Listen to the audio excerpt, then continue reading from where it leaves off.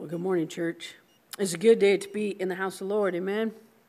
Well, I am enjoying some time off this weekend, and so utilizing technology to be able to bring this message to you in my absence.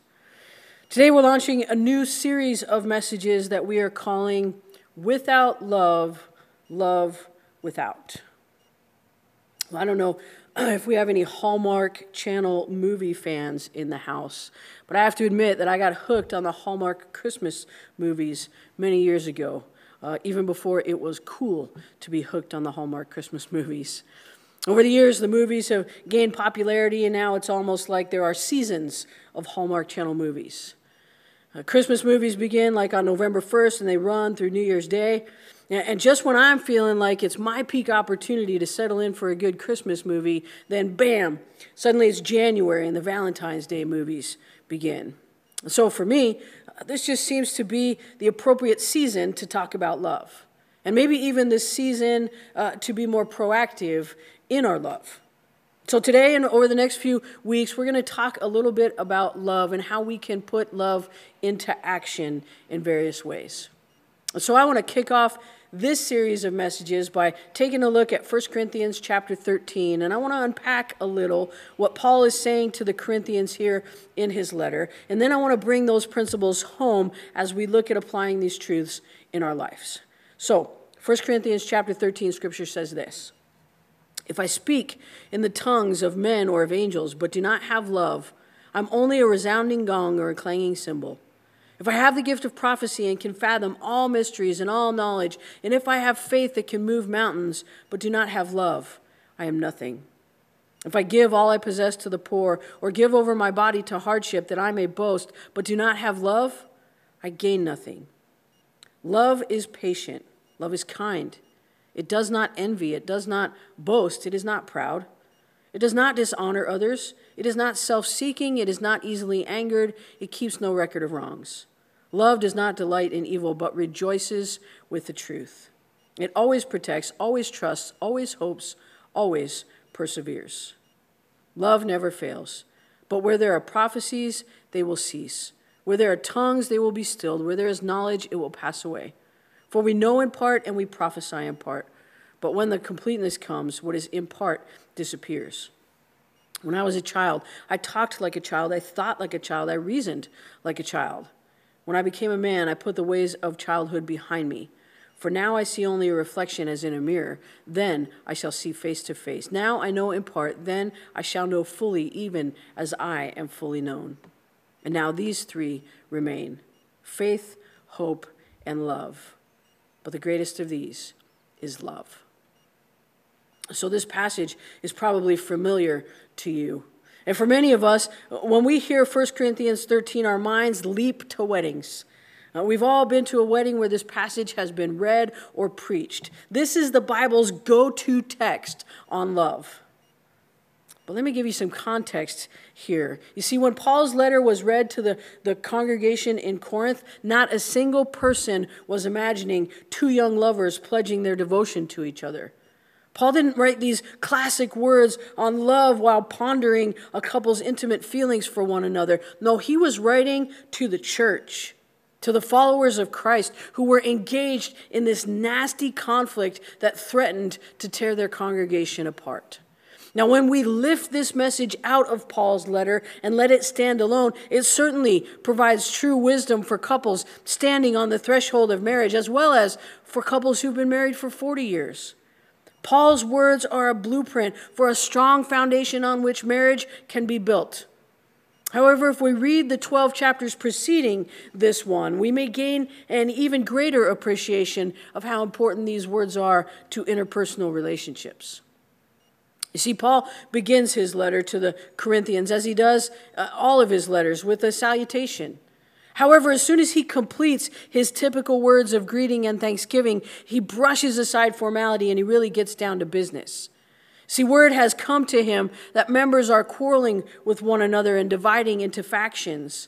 And so he pleads with them to overcome their competing differences and to strive for unity. And throughout his letter, Paul tries to approach in different ways. He tries to force them to look closely at how they're dealing with each other.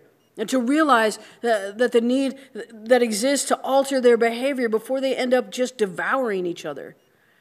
In the letter, we see Paul rebuke them for tolerating sexual immorality or for acting as if freedom in Christ means that anything goes. Now, he's upset with them because when someone in the congregation had a dispute with another member, rather than trying to resolve it within the church, they run to the pagan courts to sue each other. He warns them, too, to steer clear of idolatry and not to discriminate on the basis of income. In the chapter preceding the chapter on love, though, Paul talks about spiritual gifts. He says that God gives wisdom, God gives some the gift of prophecy, that God gives to others the gift of faith, to others he gives the gift of speaking in tongues. And Paul says those who possess these gifts are not to boast about their particular gift as if it is more important than the other gifts.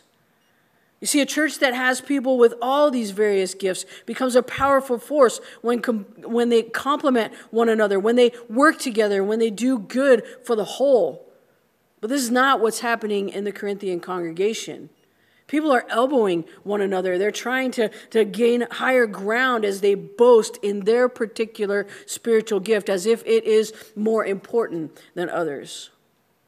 And in 1 Corinthians chapter 13, Paul is finally addressing their quarreling over spiritual gifts, and he's addressing all of those things that are dividing them into factions. And he says, if I speak with the tongues of men or of angels, but I do not have love, I'm only a resounding gong or a clanging cymbal. If I have the gift of prophecy, if I can fathom all mysteries and all knowledge, if I have the faith that can move mountains, but I do not have love, I am nothing. If I give all I possess to the poor, or if I give my body over to hardship, that I may boast, but I do not have love, I gain nothing. And at this point, I imagine you could hear the air seeping out of the puffed up egos of those who had been boasting about their spiritual gifts. Because Paul basically says, if they do not possess a heart and a soul of love, well, they might as well just toss their spiritual gift into the gutter, because without love, the gift is useless. Paul, he then goes on to describe the essence of what love is and what love is not. He says, love is patient and kind. It's wonderful to be with someone who is thoughtful and positive and generous. Such people are easy to love. But loving someone who is loud and overbearing and rude, it requires a great deal of patience and kindness. And when Paul told the Corinthians that love is patient and kind, we hope that they recognized how they had been anything but patient with each other. And kind? Well, they hadn't been kind. In fact, they were cruel to one another. Well, after highlighting patience and kindness, Paul lists the things that love is not. He says it does not envy, it does not boast, it's not proud, it doesn't dishonor others, it is not self-seeking, it's not easily angered, it keeps no record of wrongs.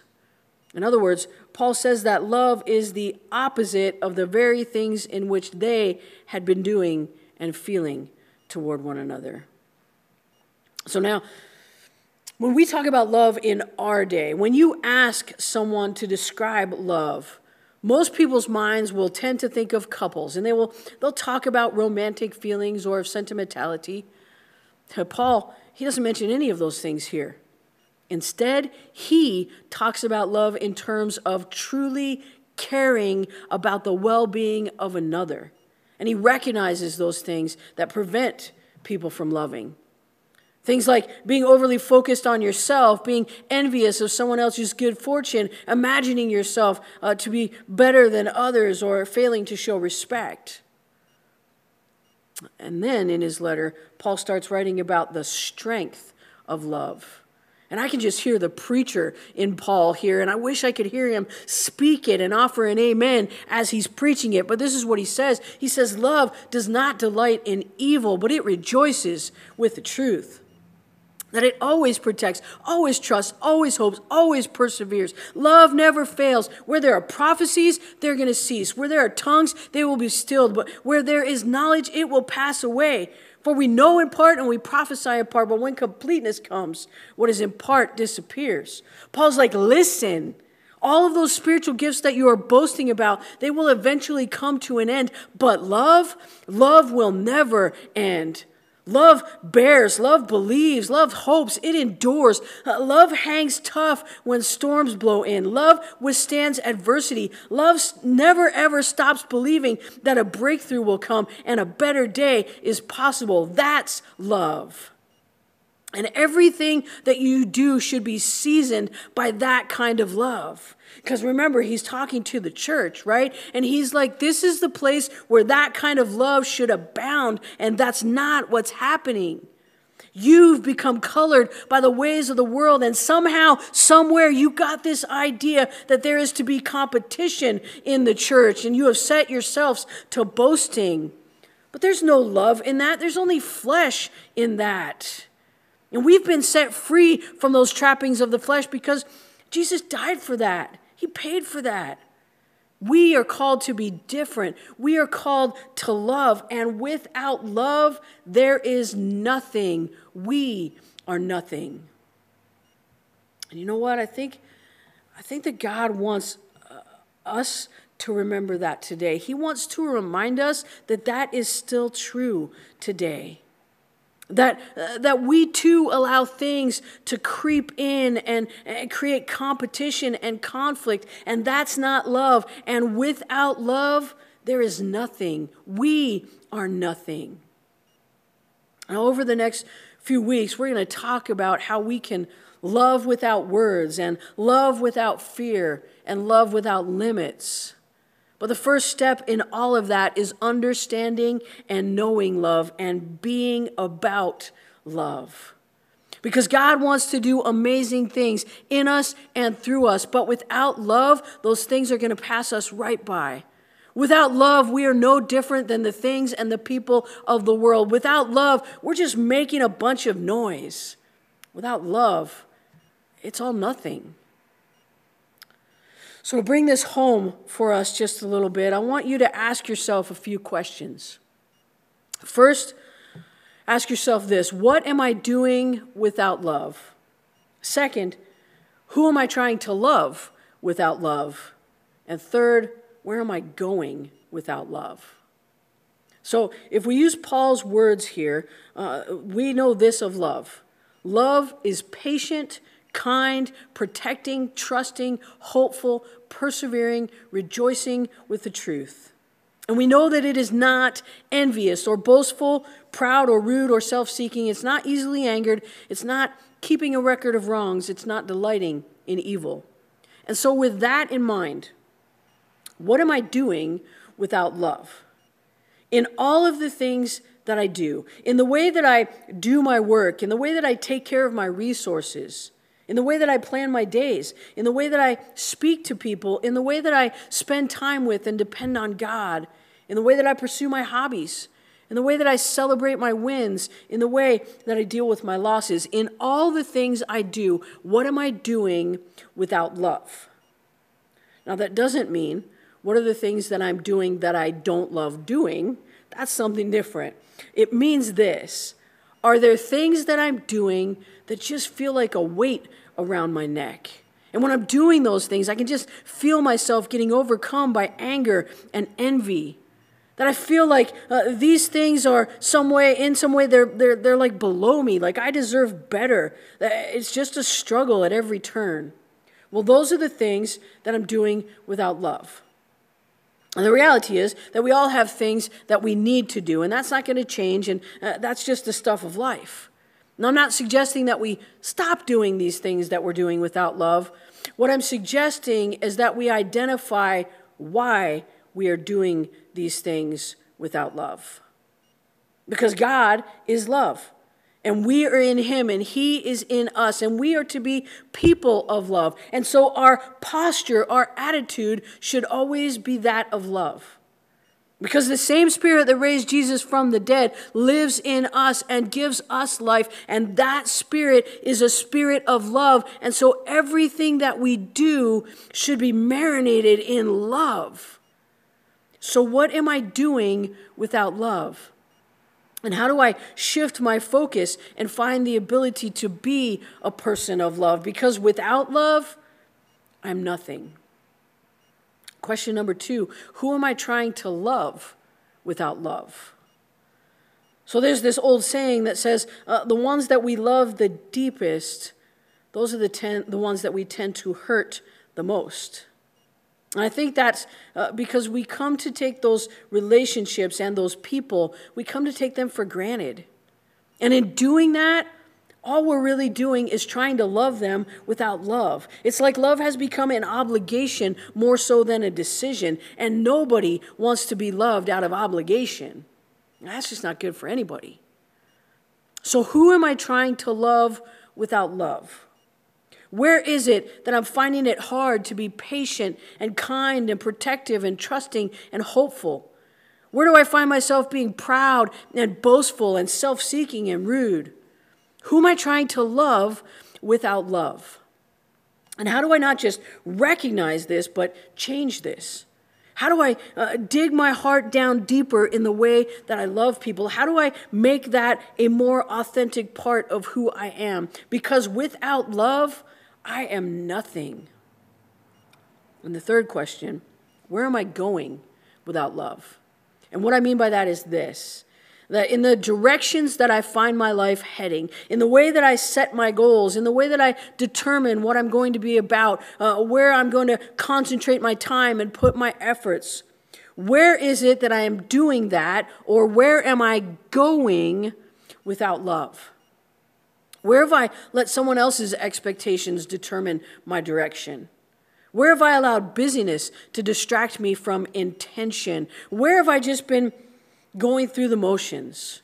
Where have I just said yes to something or set my feet toward, and it just makes me angry and feel hopeless? Where am I going without love? And how do I become more intentional about the direction of my life and more motivated to be about the things of love? Because without love, I'm nothing.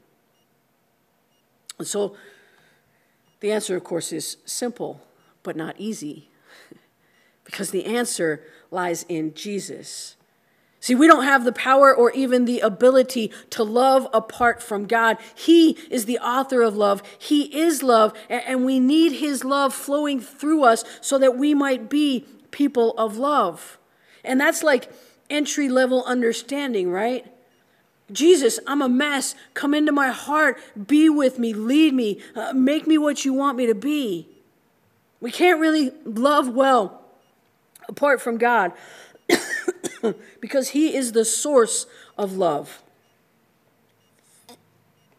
And who we are at our core really depends on how much we let him live in us and move through us.